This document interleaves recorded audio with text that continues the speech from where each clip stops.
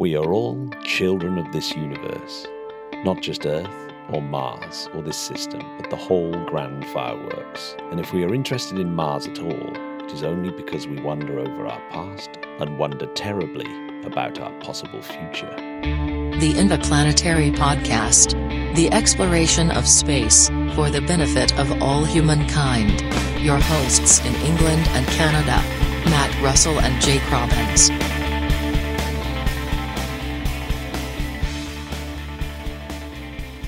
Welcome back to the show, Jake. Amazing to have you back on. We haven't had you on for absolutely ages. Yeah, it's been way too long. It has, hasn't it? I'm sure it's probably over a year, which is not good, is it? Yeah, if you lose track of how long ago it was, it's too long. That's what I say. It is too long. It is too long. So, as you are aware, this is Mars Month on the Interplanetary Podcast. And Jake, tell us a little bit about your own podcast. You are the Mars space person podcasting, right? Well, I try, yeah. So, yeah, I host a podcast called We Martians, and I have been covering Mars exploration for just over 5 years now. We had our fifth birthday a few weeks ago, which is very exciting. So I like to think that I have been preparing for this month for a very long time and getting ready for it. I did my first podcast on the Perseverance rover long before it was called Perseverance, back in, I don't know, the summer of 2016 or something. So I've been like just jazzed for this month, just waiting for this to happen. So I cover basically all kinds of robotic missions, so rovers and orbiters. I dabble a little bit into big rockets where I think that they can, impact planetary exploration, and a little bit of human spaceflight too, just because I think people going into deep space to the moon and Mars is just really exciting. And so that's what I spend my time on. And I went full time this year. So it's been just a really exciting few months, kind of adjusting to a new life and living and breathing Mars and space every minute of every day. It's awesome. Yeah, that is living the dream. The full-time podcaster. That's the stuff that dreams are made of. Your show's absolutely, it is the kind of go-to thing if I want to find out about Mars. You've had some amazing interviews as well recently. Like, you just seem to have a continual line of brilliant people, because we were massively bigging up Sarah Al Amiri from the United Arab Emirates. And, yeah. And then I was like, oh my God, he's got her on the show. Brilliant. Amazing. Yeah, she was incredible. It was a really inspiring interview. She has just got quite a story behind her. I mean, she started as just a computer engineer in the UAE Space Agency before it was even a space agency. And her rise can be described as nothing other than meteoric, right? Like she just rocketed to the top. So she started as just an engineer, and then science lead, and then deputy project manager. And then she became a cabinet minister for the government for advanced sciences. And then she just recently became the president of the entire space agency. And she's younger than me. So it's like a really kind of intimidating thing to hop on and talk with her. But she had such cool things to say about her team and the mission, and it's a conversation that I will remember for a long time, for sure. Yeah, I mean, I have to say, and I'm sure you'll agree with this, that the best thing about doing the podcast is all the absolutely incredible people that you meet. And when you meet people in space, like virtually everyone that we've had on the show, if not everyone that we've had on the show, are just fantastic people to talk to, and they're always very humble, and they're always love giving their time as well. Yeah, it's a small world still, like the space community is still pretty niche, and everybody kind of knows each other. And so even the celebrities are not really like big celebrities, right? Like, they're just kind of regular people, and they're just totally fun to hang around with. I've had lots of really interesting experiences like that, where I come up to someone who I think is just an absolute rock star, and they're just totally fine to talk to and totally normal. And that's like really refreshing. So yeah, I love it. It's a cool community to be a part of. And I cherish all the different, conversations I get to have. Anyone who listens to this podcast, I'm sure already knows your podcast. But if you're listening and you've not checked out We Martians, you should definitely do so, because it's part of the family. I like to think of you as family, Jake. Thank you. I tell you what was funny is that obviously we started our podcast at a really similar time, and it was only when I just thought about then when you said you had your 5th anniversary, and I just haven't been tracking it, and I think I've missed mine. It's like, God damn it. So I've missed the 5th anniversary. It's because Jamie's not a regular anymore. So it's like, so he's not there to remind me about things like that. It's very annoying. Yeah. It feels weird without Jamie. I kind of miss him. It's different. Oh yeah, we all miss him. Miss him. I mean, he's good because he comes back and does the odd thing. But I've got a nice bunch of co-hosts now. A sort of round robin of brilliance. Let's talk about Mars. And what I guess what I really got you on for is to talk about all these missions that are at Mars right now. Because the one thing that I hadn't spotted actually was Mars has never been this busy. That there's 11 active missions, and that's the most that there's ever been at Mars. Yeah. Obviously, there's nowhere near enough time to talk about all of them because that would be ridiculous. But I guess we should just talk about the ones that have got there quite recently. And I will quiz you about some of the things like InSight and stuff that Sure. I know you're super clued up on about. But where to start? I actually think probably the best place to start is Perseverance rover. Yeah, Right. the headline. So the headline. I mean, it is the big one, isn't it? And It is, of course, yeah. it's the most. It's the most expensive thing at Mars, I would think, right now. It's the sort of greatest I mean, piece of hardware. it's slightly more expensive than Curiosity. You know, it's twin rover that landed 9 years ago or so. So they're both kind of in the $2.5 billion range for mission costs. So they're not cheap, that's for sure. No, they're definitely not cheap. And I guess that's what the 7 minutes of terror is all about. When it's like very, very, very easy for something to go wrong at that point. So we've got Curiosity. So in your mind, what is the reason why they have to send another rover? Because, why not send another piece of hardware? Like InSight is a different type of thing. Why send another rover? Yeah, so Perseverance is sort of the next in a line of missions. You know, they're all kind of related in a certain way. So if you think back to as far back as Pathfinder in the late 90s with the little Sojourner rover, and then the Mars Exploration rover Spirit and Opportunity, and then Curiosity, and then all the orbiters that are supporting those too. So the Mars Reconnaissance Orbiter, which is taking all these high res, it's the spy camera at Mars, all these high res images of the surface. Maven exploring the atmosphere. So all of these missions are sort of trying to answer those big questions like, what happened in Mars's past? Because at some point in the far past, Mars and Earth were not that different. And they took two different, roads. There's a fork in the road, and Earth went down this path where it was wet and warm and life and very luscious, the world we know today. And Mars kind of died and turned cold and dry. And we were trying to figure out what happened, right? And is there an opportunity for life to have arisen on Mars? That's the big kind of deep question. And so all of these missions are sort of related to that overarching goal. Early in Mars' exploration history at NASA, they were kind of following this strategy of follow the water. And they're like, let's see if we can find where the water was on Mars. And that might teach us something. In Spirit and Opportunity sort of, established that. They confirmed, yes, there was water on Mars. Sometimes it was flowing. Sometimes it was standing still. This could be a place where life would be. So then Curiosity sort of iterates on that. And they said, okay, well, if we know there's water, is there signs of habitable environments? We need more than just water to exist. Like, are there places on Mars where life could live? And so Gale Crater was chosen as the destination to explore that. And Curiosity seems to have confirmed that, like, yes, there was all these different aqueous environments where life could exist. And then Perseverance is the next step again, where it's saying, okay, we know there's water. We know that water created a habitable environment. Let's see if we can find the leftover traces of what life might have left. So that's kind of how science works, and that's kind of how these missions work. You kind of build one idea at a time, incrementally stepping forward down towards the answers to your question. So that's kind of why we needed Perseverance. The Jezero crater where it landed is similar to Gale Crater in that, it's this place where there was standing water at some point, and so they're just kind of trying to iterate and go forward and see what else they can learn. So the instruments are all upgraded, based on what we learned from Curiosity, and the rover's got some tweaks on it to make it last a little longer and be a little more productive. And that's kind of what we're hoping happens. Looking at Jezero crater from like the aerial pictures, it seems almost blatantly obvious that it's a water feature, right? It just looks like water's poured down and it's created that kind of flowery basin. Yeah, it's a stunning sight, honestly. Like, and it's interesting because we didn't really.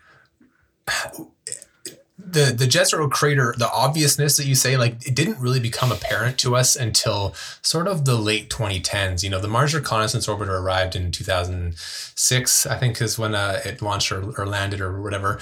And we started, you know, getting these really high resolution pictures. And by the time we sort of spotted Jezero and started exploring it, going like, hey, wait, this is a pretty great place, Curiosity was sort of already on its way. It had its site picked and it was good to go. So we had to kind of park it and learn what we could over the last 10 years.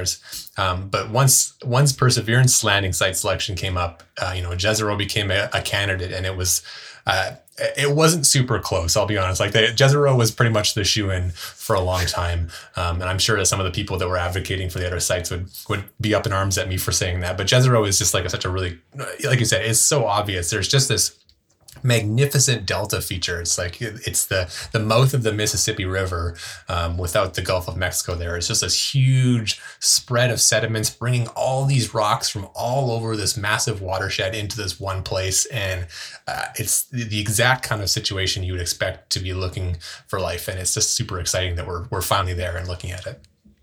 Yeah, I mean, is there a reason why it's the sort of place you would look for life? Is that similar on Earth?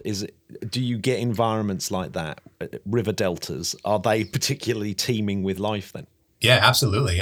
You get this slowing environment, so that, you know, the river would flow out, and then as it spreads into the delta, it slows down, and so sediments will settle to the bottom, and that's what kind of creates that deltaic formation. You know, that's what builds up the sediments, and you can trap signs of life inside of that, right? So if there was fossils in the water or fossils in the rocks, it gets covered up by these sediments and preserved. And so it's a really great place to sort of, you know, dig down and look what was underneath and see what happens. So on Earth, yes, deltas are great places to look for microorganisms and signs of life and all those kinds of things. And so that's why it's so exciting to see this massive feature on Mars. Yeah, so the big difference, I suppose, between Percy and Curiosity is that Percy's going to be coring samples rather than trying to sort it out themselves. So how on earth does that work? And how long are we going to have to wait for the results? It is a long time, I will fully admit. The timeline leaves some things to be desired. But so if you think about Curiosity had a drill, but it's kind of like a percussive grinding drill. So it just like, you know, bores a hole and creates a bunch of fines, you know, these sort of like drill tailings, and then picks them up. And then Curiosity has a little lab inside of it. So it kind of ingests the sample, and then they blast it with x-rays, and they bake it, and they hit it with spectrographs and do all this kind of stuff and trying to figure out what was there right on site. Perseverance, like you said, has this coring drill, and it's part of this sample acquisition program. It's honestly one of the most complex and intricate and amazing instruments ever created and sent to another planet. It's this huge system. It's got 2 robotic arms. It's got these bit carousels and all these kind of things it has to do. So it drills a core. It pulls out. It's kind of like the size of maybe like a marker, like a Sharpie or something. That's kind of the size of and shape of the rock that it'll pull out. And then it ingests that sample into the system, and it puts it in a little tube, and it seals it hermetically, and then they label it, and then they kind of save it. And so the rover is going to be kind of going along a path and picking up all these different samples. And then once it sort of establishes, they haven't quite figured out the final strategy, but they're going to reach a certain number of samples, and then they're going to kind of deposit them on the ground. And later, another mission is going to come deposit what they're calling a fetch rover, which is like sort of a smaller rover optimized for speed. And it's just going to zip around and pick up these little samples, bring them back to its landing platform, where a rocket is going to go off and send it back to space. And it's going to make a long journey back to Earth, where we can study those in a big fancy lab here on planet Earth. So that's kind of the plan. I think the notional timeline right now is to get those samples back in our hands in 2031. So it's a bit of a wait. Yeah, there's a bit of a wait. I mean, that sounds incredibly complicated. Presumably, like going around picking up the samples, that's a tall order, and then getting on a Mars ascent vehicle is a tall order. Yeah, and it's then a lot of firsts, right? Rendezvousing in space and getting it back is another tall order. But then saying that, I suppose the NASA and JAXA have been pretty good, haven't they, with sample returns in the last year they were incredible. Yeah, JAXA's great at it. They've been doing a couple different asteroid missions, and then NASA has the OSIRIS-REx mission now that's retrieved samples and it's on its way back. So that's great to see. This one is just an order of magnitude more complex, though, because you're on the surface of a body with gravity, right? Like with the asteroid Bennu, you sort of just kind of collide with it and scoop it up and then fly away, and it's a lot simpler than what Perseverance is trying to do. So it is going to be a very complex, very risky endeavor, to be sure. A lot of the meetings that I've been sitting in on, kind of listening to them plan this out, have mostly by now just been focusing on how do we organize as an organization, right? Because this is an international mission. You guys over there in the UK are helping out quite a bit. Airbus has the contract for the Fetch rover and the Earth Return Orbiter. So ESA is sort of managing a bunch of stuff like that, and NASA's got to do it, and they have to coordinate and talk to each other, and all these different program offices all over the planet. Just trying to get themselves into a rhythm where they can, not make mistakes and not take forever to build it. That's just been a big challenge. But then, like you said, like getting a rover, we have to go land in the same place that we already landed. So we need really accurate targeting to get the rover to the surface. You need, this Fetch rover is technology we haven't really built before. We haven't built a rover optimized for speed. They've been optimized for science. So this is a new thing. No one's ever launched a rocket from the surface of Mars before. And Northrop Grumman just got the contract to build that this last week. And so we're going to see what that looks like. I have no idea what kind of rocket that's going to look like. It's going to be very different from what we're used to here on Earth. And yeah, lots of fun stuff. Like I said, rendezvous in space around Mars, and then transferring samples from one spacecraft to another, and then the return journey from Mars. We've never done that. So there's just like all sorts of crazy stuff happening.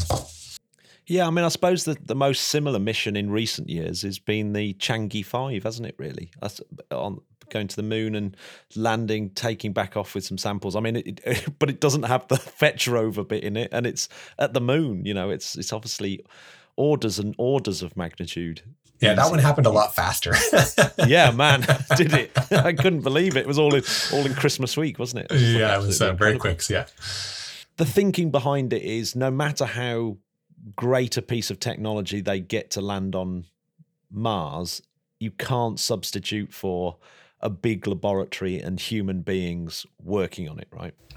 Yeah, and that's like samples from Mars, pristine samples. So not like the meteorites we have today, but pristine samples that you've collected on Mars they're kind of considered the holy grail of planetary science right now. NASA has been using this report called the Decadal Survey to sort of guide its science objectives. This is a study that comes out once every 10 years, and it's basically all the scientists get together and they say, these are the biggest questions we have. These are the priorities for what we want to explore. It's sort of like a community consensus of where we should go next, right? They've done 2 of these reports. We're just at the end of the second one. They're building the third one right now. So, for the last 20 years, we've had these decadal surveys. And since before decadal surveys, even the very first report was like, we need to get samples from Mars. Like this needs to be the top priority. And that's how long they've kind of been chewing at this to get it going. Like you said, you can use facilities on Earth that you can't take to Mars. Everything we do right now on Mars has to fit into a little rover shape. And so that really confines what you can do. You can have massive, massive labs on Earth that do all sorts of crazy stuff. You can upgrade those instruments over time. We've been studying Apollo samples, for example, for 50 years. We're still studying them. They went and picked those up in the 1960s and 70s, and they're still, unpacking new samples that they haven't touched for those 50 years and said, hey, well, since that time, we've invented this new instrument that does a lot of cool stuff, and now we get to study it again all over with these new features. And so they just keep giving, right? And Apollo samples have transformed planetary science. We use the baselines that we've learned from those to, build on all sorts of science across Mars and Mercury and Jupiter, all these kind of places. We've learned these things, and now being able to have that third sample, so we'd have Earth, we'd have the Moon, and we'd have Mars, will just reinforce that science even better. Like, it's going to transform everything we know about Mars and the rest of the solar system, to be honest. Yeah, I mean, it's kind of a no-brainer.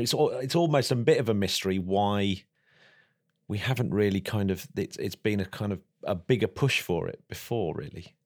Yeah, well, like I said, the scientists have always wanted it, but there's been probably a bit of a technology barrier. There's been a funding barrier, but it's just taken this long to finally get all the pieces to line up, because it's not just as simple as one person deciding, okay, it's time to go, right? Because you have to get everyone on board. I mean, even NASA couldn't even pull it off themselves. They had to get help from ESA in order to, fill the funding gap and make sure that this wasn't some $10 billion boondoggle, right? They had to figure out how to get help with it and make sure that everyone's sort of got a stake in it. And then the more people you add to the team, the more difficult it is to make decisions, right? Because ESA may want to do it this way, and then NASA may want to do it that way. And it's tough. It's a challenging project. I do not envy the managers of that project trying to get it to go. Well, yeah, I mean, because from what I last read, and I don't know whether this is up to date, that the kind of mission profile for collecting the stuff isn't really sort of fully sorted yet. It's not like exactly what it's going to look like. Someone couldn't draw out the architecture of the plan yet. Yeah, there's pieces that are still out on contract, right? So the lander for that second mission is, as far as I know, is still out on contract. They have some baseline ideas for what it needs to do, but that may look completely different for all we know. The rocket was just they awarded the contract, like I said, last week. So that's going to start coming together. I know ESA has some plans for the Earth Return Orbiter, and that contract just went out as well. So the whole project just went into what they call Phase A. So they just kind of officially moved it from an idea to a real project. And so it's just now kicking off this year, and you're going to start seeing those plans come together. But yeah, there's still lots of pieces, like, the Perseverance rover is on the surface now, and they still aren't quite sure where it's going to drive yet, and where it's going to pick up samples and where it's going to drop samples. None of that is really decided yet. So it's still a plan in motion, if you will. Yeah, no, absolutely. No, I can't leave Percy. I can't leave the subject of Percy without talking about the helicopter. Because what I've seen is they're waiting to get the helicopter out to decide which way round a rock they're going to go. Is that right? Is that right? Yeah, kind of. So they landed in this spot. It's this nice safe spot, kind of off to the right of the delta, but in between it and the delta is this very wide arc of sand dunes. They're basically like sand traps, and they don't really want to drive through it because that would really suck to get your rover stuck in the sand right away as the mission starts. So they kind of have to decide if they want to go to the northeast and go around it, or if they want to go south and go around it. But before they go do all this science, they kind of have to get the helicopter project sort of out of the way. The helicopter is sort of bolted to the bottom of the rover right now, and it's covered up by this little protective cover. So they need to jettison that cover, drop the helicopter on the ground, drive away, turn back and look at it, and then film it while it flies around and does all its stuff. And that container on the bottom is actually preventing them from using some of their enhanced mobility technologies. So the rover actually moves slower while the helicopter is attached to it, is a way to think about it. So they want to get that kind of done and out of the way, get this technology demonstration complete so they can move on to the science. And so they're trying to figure out where they want to, where's the helipad on Mars is what they're trying to figure out, so they can get this flight going and then move on to the science. Oh my God, that's going to be even better than the landing video, which was amazing, by the way. I mean, I literally cannot believe how good the landing videos were. Looking back up. I mean, that was just insane. But it's not going to be as cool as Percy videoing a helicopter on Mars, right? That's just going to look nuts. Yeah, I mean, the footage is just nonstop this year for sure. The EDL was incredible, and this helicopter stuff is going to be off the charts because you're going to get both viewpoints, right? You're going to have the rover is going to be filming the helicopter flying, and the helicopter is going to be filming the rover on the ground. We're going to have like a drone shot of the rover, which the best we have of like Curiosity and Perseverance are just the selfies. So, turning the camera to look back on itself. And so you get this sort of weird fisheye lens thing, and it's all kind of wonky angles, and they're lovely photos, but it's not the same as having, 30 feet off the ground or whatever it's going to be to see that rover in its environment. It's just going to be unbelievable. To me, that's the only measure of success for this technology demonstration. Get a picture of the rover on the ground, and a picture of the helicopter in the air, and 2 green check marks. This is a success. So we're happy with this. Yeah. Oh my God, yeah. I mean, will they actually use some of the aerial photography to route Perseverance to where it's got to go next, or if they do that, will that really be a sort of massive green tick for the mission? Yeah, well, I mean, they're playing their cards close to their chest right now. It's important to remember that this is sort of a bolt on to the mission, so that the technology demonstration of the helicopter has no effect on whether the Perseverance mission was successful or not. And so the rover is completely designed to be able to do everything without help from the helicopter, right? You can't depend on that. If the helicopter does one flight and then crashes, and okay, great, we learned some stuff and they move on. If it keeps working and it keeps flying, I can't imagine they wouldn't try to use it to sort of enhance what they're already doing with the rover. That's sort of the point of this, is to see if we can develop this technology that will guide us for future missions. You know, maybe every rover to Mars in the future always has an accompanying helicopter to do the scout mission for, you know, to look around and do reconnaissance and really help it decide where it needs to go. Maybe that becomes standard practice. We have to prove the technology out. So I think that if the helicopter keeps flying and it doesn't break and it doesn't crash, I can't imagine they wouldn't try and use it to you know, practice that operational bit for as long as it keeps working. I don't expect it'll last forever. It probably won't last a winter. That's kind of the hard cap, I imagine, is that the helicopter won't survive a winter, but who knows? Maybe it'll fly for a few months and do some cool stuff. Yeah, when it flies, that's going to be absolutely epic. I've got one last thing before we move on to off Perseverance, and that is, every time I sort of do a little bit of research around Mars and Mars landers, I always come across a chap called Giorgio Bianchiardi, who often writes about. His main paper was a paper that he wrote about the label release experiments from the Viking lander, and how basically they did have robust evidence for life. Now, what's your take on that? Because and the other part of that question is, the type of analysis that Viking was able to do doesn't seem to have been done again on Mars, and I'm not quite sure why. Do you know? Yeah. Well, so I mean, I would just couch my statements in the fact that I am not a scientist, so I'm not an astrobiologist. Yeah. I don't know, you know, I don't really have the right skill set to be able to look at the data and make my own sort of. I know, but you know what? Podcasters are very good at having the more zoomed out view, making stuff, right? Yeah. So the impressions I get is that there is a scientific consensus that those results are inconclusive. So there are some people who are still advocating that no, this is conclusive. They had 2 different Viking landers on 2 different spots of Mars, and they both did the experiment. And in one sense, they both kind of came to the same conclusion, and then another one they came to different conclusions. And they repeated the experiment, and sometimes it replicated the result, and sometimes it didn't. So it's like a little wishy-washy on sort of what the results are. The impression I get from talking to people on that is that the Viking mission was just incredibly ambitious. We probably bit off more than we can chew, with the questions we were trying to answer. And I think that's reflected in the path that the Mars exploration program took after that, right? They kind of stood back and said, okay, well, let's take it slower. Let's find the water. Let's find the environments where we think life could be, and let's really do it right. Whereas Viking was like the first lander, and we're going to go and look for the microbes right away, like first thing. And it was just like, it's a bit much, It's like it's like deciding you want to learn how to paint and starting with the Mona Lisa, right? So it's just like, it's maybe a bit much. So that's kind of what I get from that.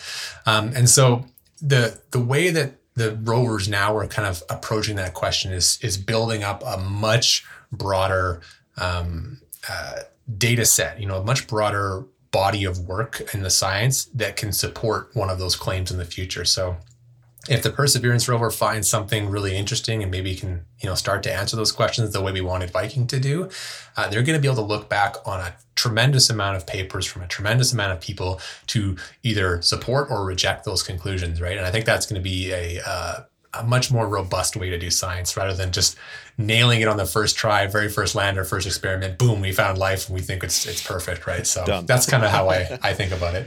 Yeah, that is really interesting. That is actually really, really interesting. And yes, I really get that story of building up robust evidence rather than like the flash in the pan evidence that then you go, oh, maybe it isn't. So yeah, it's slowly catchy monkey, isn't it? But I guess that the tantalizing chance that there is life on Mars is why we have 11 missions at Mars and only 1 at Venus. It's because you'd think Venus is a pretty interesting place, but it's not as interesting as Mars. Yeah. And well, part of that is, because Mars is a very interesting place. And part of it is also just a conscious decision to try exploration a different way. They sort of realized early in what, the modern Mars exploration program at NASA, which kind of started about 20 years ago, call it. They sort of had that realization that we will be much more productive if we do a lot of missions rather than one, and they're all kind of supporting each other. And so very much today, these missions all interconnect. I mean, Perseverance is exploring a place because Curiosity informed them where to go. It's relaying data up through Odyssey and Mars Reconnaissance Orbiter and the Trace Gas Orbiter and MAVEN. All these orbiters are supporting it. When these scientists do, work on the rover data set, they're ground truthing orbital data and comparing them and making them interlock, and that kind of, like I said, it supports or rejects different conclusions. And so having all these different instruments and all these different missions all operating at the same time, it exponentially increases the science output. And so that is sort of something they've consciously tried with Mars. That was a design decision in how they do this. Like, let's go every launch window and send something so that we can, be better. And other agencies, ESA especially, have sort of, hopped onto that and said, well, hey, we can, all of NASA's data is public. Let's also send our missions there and we can all support each other and be even more productive. So Venus doesn't quite have that. Like you said, only 1 mission over there right now. Off and on, they've had missions. And I'm sure if we took the initiative to do the exact same thing, we could do some pretty crazy stuff at Venus. But it looks like right now the financial appetite is limited to 1 planet in that sense. No, absolutely. So actually, it brings me nicely onto the other 2 missions that recently got to Mars, and that's Tianwen-1, which is Chinese. And I'm going to ask a question. Really, is with that, all that sort of scientific knowledge in mind, where you're trying to have lots and lots of missions that interlink like a big jigsaw puzzle. Do the Chinese, when they're building Tianwen-1, are they looking at the jigsaw puzzle and trying to find missing pieces that they can use Tianwen for, or are they just trying to get in the game? Are they just trying to get skin in the game at this point? Yeah, it's probably a little bit of both. We have to remember that we don't really have a lot of insight into the Chinese strategy. They're not exactly forthcoming with their plans and their motivations. So we're sort of piecing together little bits here, but they do want to do science. Like, this is like the Tianwen-1 mission is definitely a scientific endeavor. You look at the instrument set, they are well equipped to do pretty valuable science on the surface of Mars and from orbit. But they also are trying to build capability. Space is a strategic goal for the Chinese government.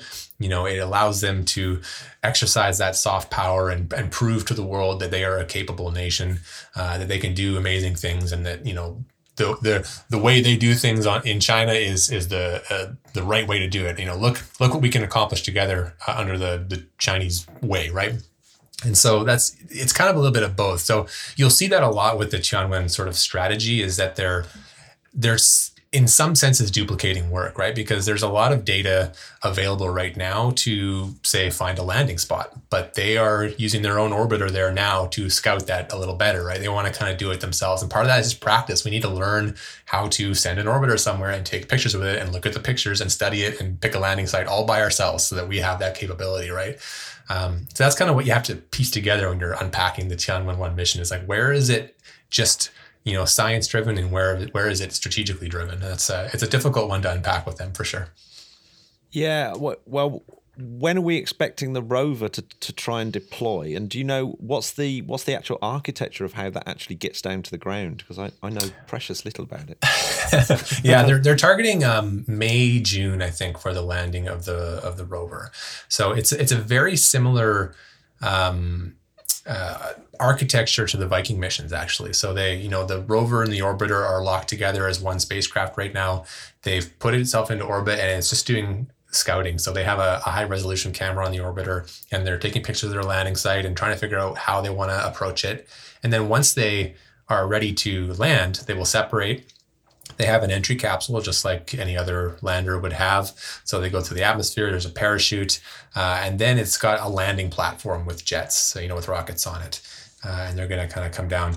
I'm trying to remember, actually, I don't know this now too. They may have an airbag system as well that they're looking at. So there might be a combination of rockets and airbags. But ultimately, this landing platform will get to the surface, and then the rover will kind of drive off of it and go and do its exploration. So that's kind of similar to how Spirit and Opportunity did it. They had a landing platform versus, the Sky Crane or whatever for Curiosity and Perseverance. So it's a little rover, kind of Opportunity sized, but it's pretty capable. Got some neat instruments on it, and they're going to do some cool stuff. Will the scientists actually have full access to what they're doing? Or will the Chinese sort of hold stuff back? Because that seemed to be the story, didn't it, with the stuff they were bringing back from the moon, that there was not necessarily a fully 100% open science, was it? Yeah, it's certainly not a NASA level where the images are just streamed directly to the internet when they're downloaded. That is, we're kind of spoiled from NASA for that. The Chinese Space Agency does not do that. We don't really know the science strategy for Tianwen-1 yet. They have not really described how that's going to work, other than I think they have said they plan on sharing the data. If we look at the Chang'e missions to the moon, one way they kind of do that is they have limited releases throughout the mission. So the government will put out, here's one picture, here's two pictures of what we're doing, and kind of releases. They keep the data for a while and let their own scientists work on it, because they want to sort of get the credit for their own discoveries, which I can understand, I guess. It's not super scientific or community driven the way we might think of it over here, but I can sort of understand they want to do that. And then I think every year they kind of drop the Chang'e data as a set to say, okay, now other people can play with it as well. So maybe it's going to be the same for the Mars mission. We'll have to see. Yeah, really interesting. The one thing that I completely missed, and I don't know why, was halfway on the journey, the Tianwen released some cameras on a little sort of spacecraft and took a selfie of the spacecraft on its way to Mars. Did you see that? Because I completely missed it. It was crazy. No one expected it, and it was just such a neat little experiment. So I think that's the only time we've ever really seen a spacecraft traveling through deep space like that from that angle. Yeah, so it was almost like a little CubeSat that just shot out of it, and I think it tumbled a little bit, so they had to really time the picture. But just a little camera on it that took a picture, quickly beamed it back before it flew off into the nether and never came back. But so we got this really awesome shot of the orbiter and the rover all tucked away, illuminated by the sun, just kind of traveling through interplanetary space. Yeah, it's what's funny, isn't it? I have to keep reminding myself how big these things are as well. When you see them in space, they don't look that big, and then you sort of have to look at the pictures of when they're being assembled, and there's people on the factory floor standing next to these things. Well, and Tianwen-1 actually is as far as Mars spacecraft go, it was huge. I think it was the biggest payload that's ever been sent to Mars as one piece. So it was bigger than the Perseverance rover, bigger than all the NASA missions. The Trace Gas Orbiter was a large one as well, and that was pretty close, but I think Tianwen-1 beat it. It was something crazy, like 5 tons or something like that. It was really big. Yeah. Well, it looks big. It's it's except in those photos, and it's like it's really nice to go back to other photos so that you can get just a sense of scale. I find the same actually with pictures of Starship. You see Starship taking off and landing, and it's so hard to just keep remembering how big the thing is, right? Yeah, it's really big. Absolutely nuts. In fact, actually, what were your thoughts about the landing followed by explosion of that? By the way, it's funny that you asked that. So we had this whole big discussion in our community Discord with our listeners as to whether it was a good landing or not.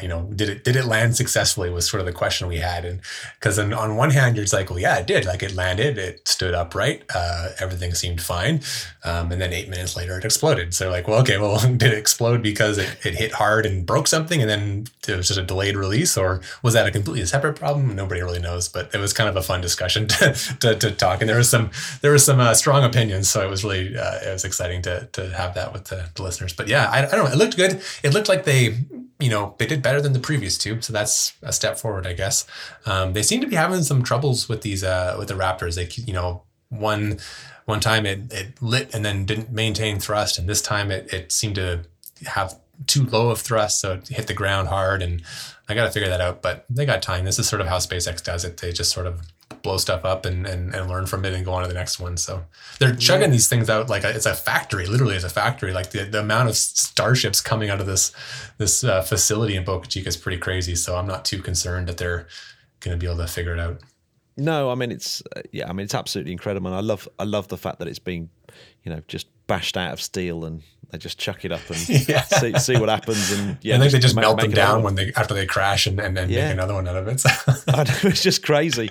I mean, it is genuinely crazy. I mean, the only thing is, like, there was the chance to sort of join the Japanese dude on the trip around the moon in a starship.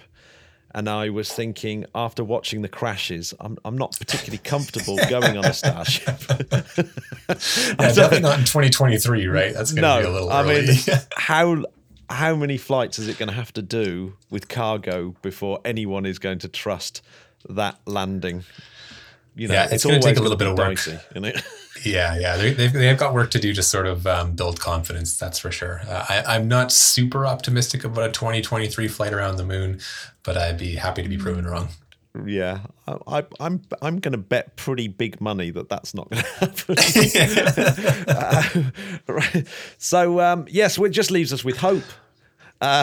Literally leaves us with hope from the UAE at Mars.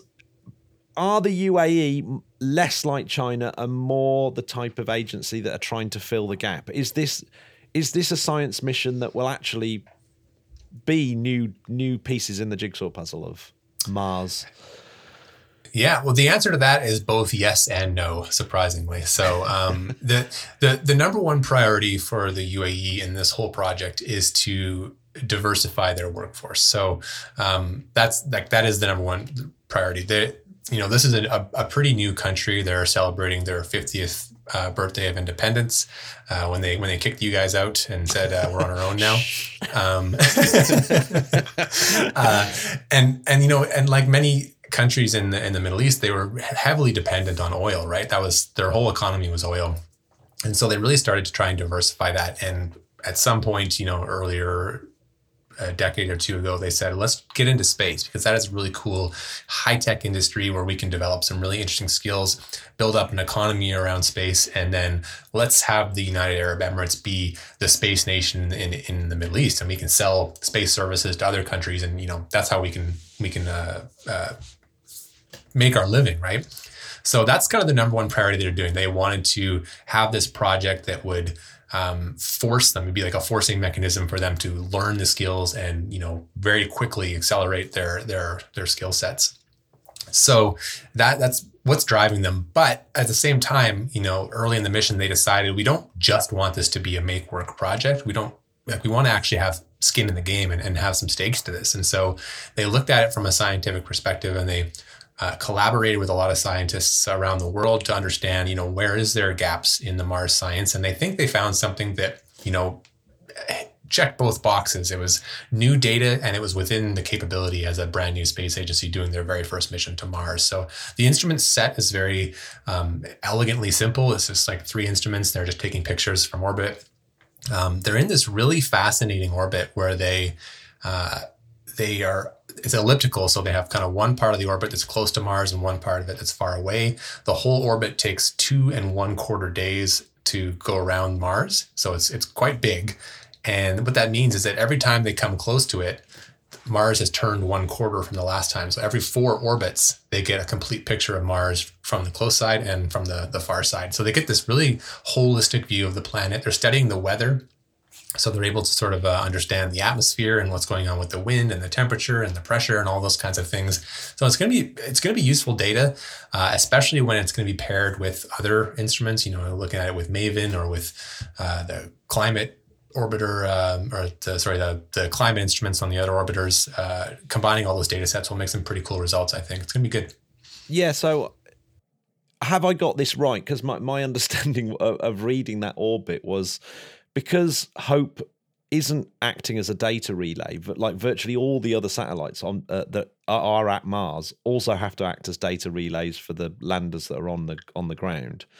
But because Hope doesn't, it can have a much higher orbit, and that's the gap that it's found. It can sort of look at like an actual zoomed out view of the planet, where it can take in the whole atmosphere of what's happening there and then as the whole system, and then combine that with Maven's more zoomed in view of the atmosphere. Have I got that right? That's a good way to think of it. Yeah, they are in a very high orbit. So, I think at the lowest point is still something like 20,000 kilometers above the surface. It's not close at all. So the relay capability would not be very good. And they didn't bother even putting the relay antenna. Like NASA has a specific kind of antenna that they use on their orbiters, and they gave one to ESA for the trace gas orbiter. Said, hey, put this on your orbiter so that it can relay for us, right? I think they did the same. Well, maybe not with Mars Express, but definitely with Trace Gas Orbiter, they gave him the specific type of antenna. But Hope doesn't have that. So it's just its own mission. It survives on its own, does its own science, and sends that back to Earth. So where are we at next? So when the Europeans finally get our act together and send ExoMars 2022 and get the Jamie Franklin rover on the ground, or is it? I think it's Jamie Franklin rover. I can't remember. Will that help? Will that be? Is that a missing piece? Is that like genuinely actually, because of its delay, problematic for other missions in terms of the place that it holds, or is it not that important in terms of a bigger picture? It's just more of a pity for that singular mission. No, the Rosalind Franklin is a very capable rover as well. I'm actually quite excited for some of the instruments that it has. It has a really impressive drill on it. This thing can go down 2 meters into the soil to go deep. And the Martian subsurface is becoming more and more a place that we really need to start focusing on. More and more studies are concluding that going underground on Mars is where we're going to learn the next big thing. And so short of driving the rover into a lava tube, which is a mission concept that people are considering very seriously right now, drilling 2 meters in the surface is going to be awesome.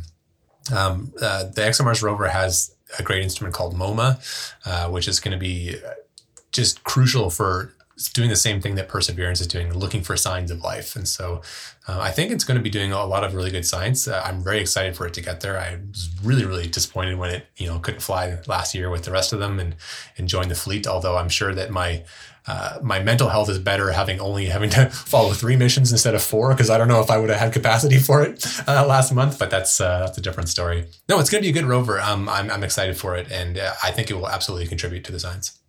Yeah, it's such a pity. It is such a pity that it didn't go, but you're absolutely right. I mean, bear in mind, that's going to be a very, very stressful landing, right? Being that only the Americans have done it, and we're still waiting for someone other than the Americans to land on Mars.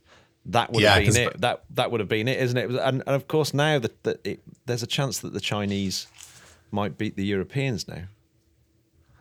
It's definitely, it's likely at this point. Yeah, it's likely, isn't it? God damn it.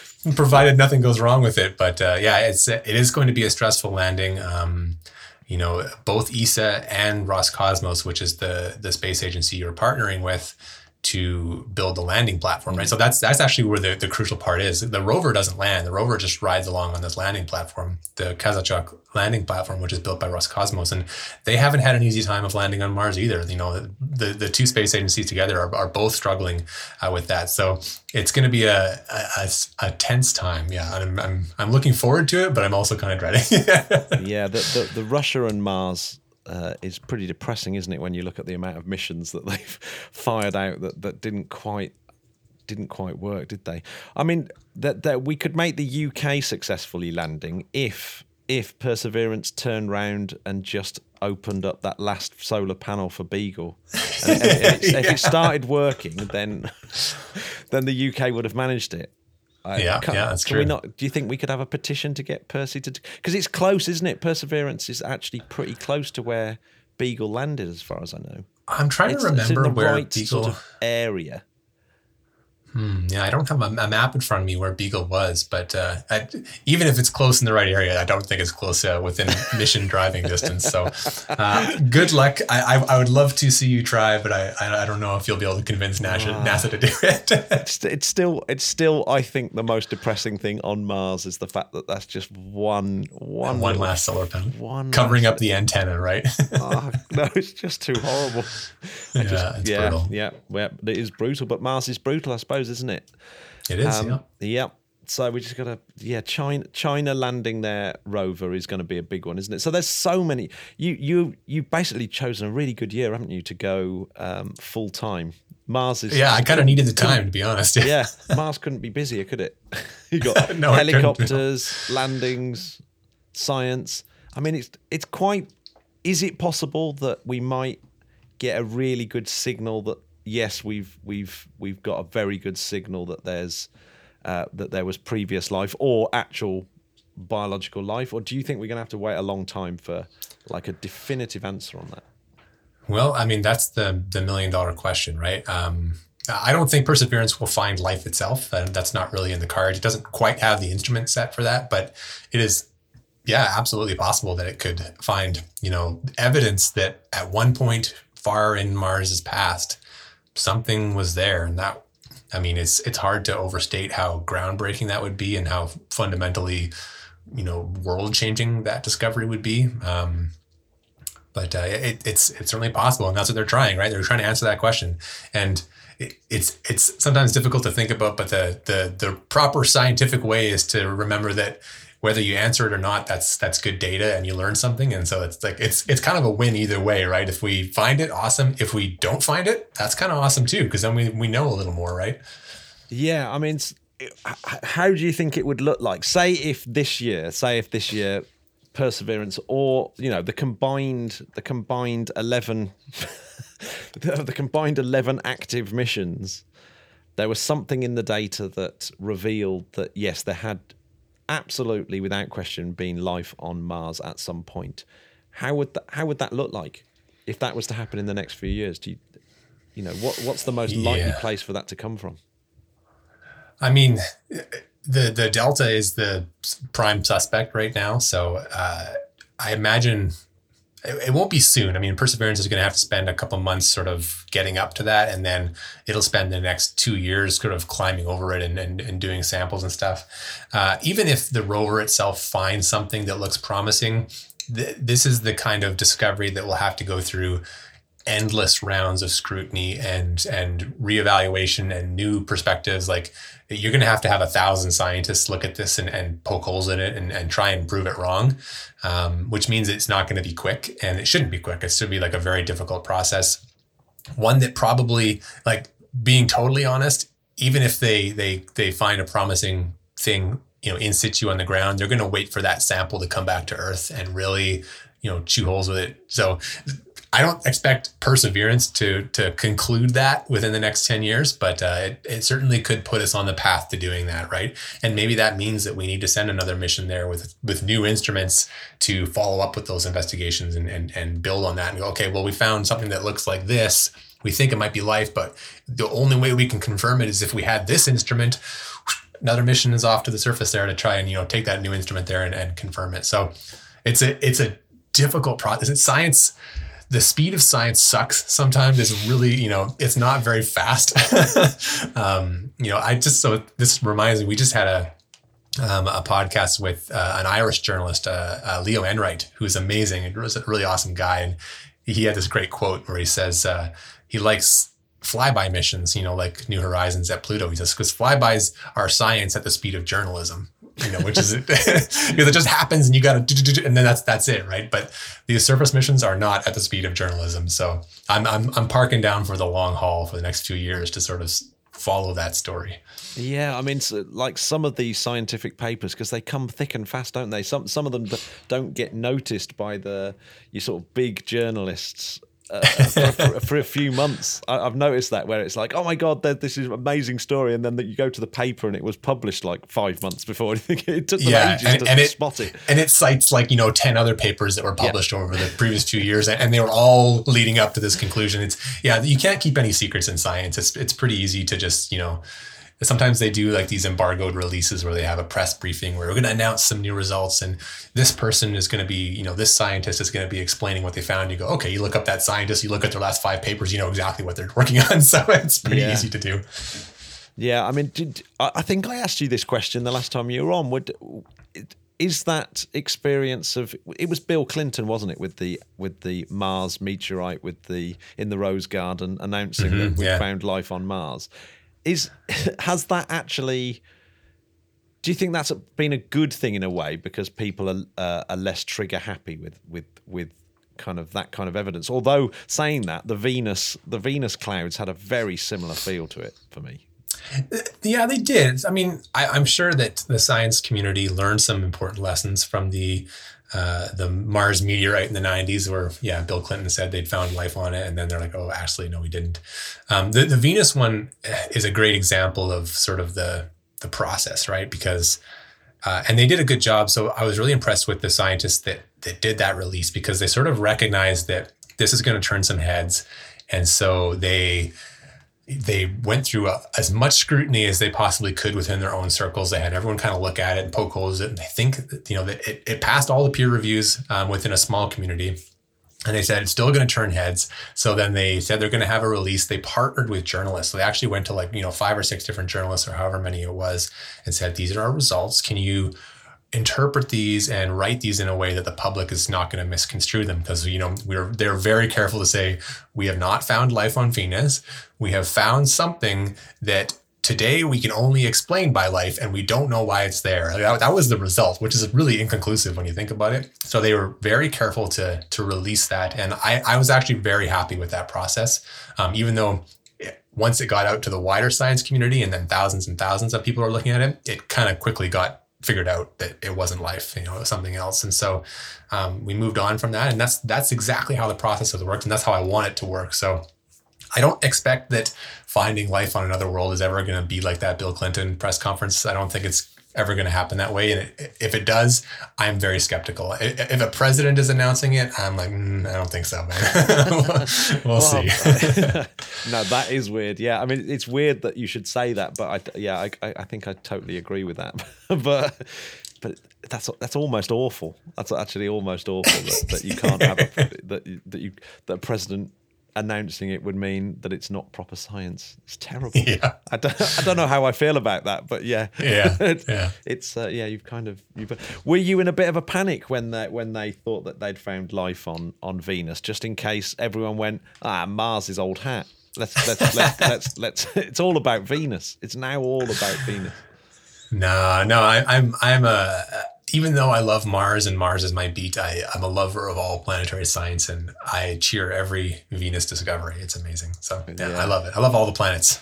What have you got coming up on the podcast? Have you got anything exciting coming up? Yeah. Well, we just kind of wrapped up our Mars arrivals coverage. The last interview I did was really cool. I got to speak with Swati Mohan, who was the EDL, the voice of EDL. So if you watch the Perseverance rover land, that JPL feed, she was the one calling out the milestones. She said touchdown confirmed. So she was an EDL engineer. And was she the one with the terrified eyes behind the mouth? Yeah, she was a little nervous, I think. Oh my God. I don't think I've ever seen any, all of them in that control room were I've never seen such stressed faces ever. It was unbelievable. Yeah. It's a difficult situation because you're just sort of watching it happen, right? But yeah, no, she was an awesome interview. She's really, really cool. Got a great story and taught me all about sort of the precision landing technologies for Perseverance and kind of how it all works. So check out that interview if you want. Coming up is it's all going to be all science this month. So the Lunar and Planetary Science Conference is starting on the 15th of March, I think. And it's the biggest planetary science conference in the world. Last year's got canceled because of the pandemic. And so they've gone virtual this year. And I'm really excited to sort of unpack all the results. They're going to have early Perseverance results. They're going to have Curiosity results. InSight has got a big release coming, I'm hearing. So they're going to kind of release some new data about what the inside of Mars looks like, what the interior structure of Mars is starting to appear.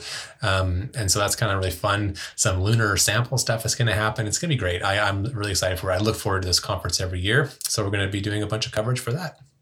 Awesome. Yeah, I definitely need to learn more about InSight, because that whole idea that it's mapping the interior, that's one of the big reasons why Mars isn't like the Earth, right? Well, we'll find out, I guess. Right? Well, maybe I've just made an assumption. God damn it. Well, thanks very much, Jake, and I'll see you on the other side. And once this pandemic's over, I'm definitely booking flights, and we've got to watch something really cool. We've got to watch some like epic launch of something. Well, I'm looking forward to that. I am normally a traveler. I don't like to sit around in one place for a long time. I'm often on the road and in planes and stuff. And so this has been a tough year for me to get by that. I live about 20 kilometers from the American border. And I think in the before times, I was crossing that border almost once a week just to, do different things. So it's been tough for being locked up in this one city. So yes, I'm looking forward to it. I will get on a plane. You can get on a plane. We'll meet somewhere. We'll do something awesome. Well, yeah, if you find yourself in England, you obviously got to come and see me. Obviously, yeah. Nice one. Well, thanks very much. If you've enjoyed the podcast, you can go over to www.interplanetary.org.uk, where you can find show notes and other places to subscribe to the podcast. And if you've really enjoyed it, you can whiz over to patreon.com/interplanetary and join the Spodcats. See you next week for part 3 of Mars Week.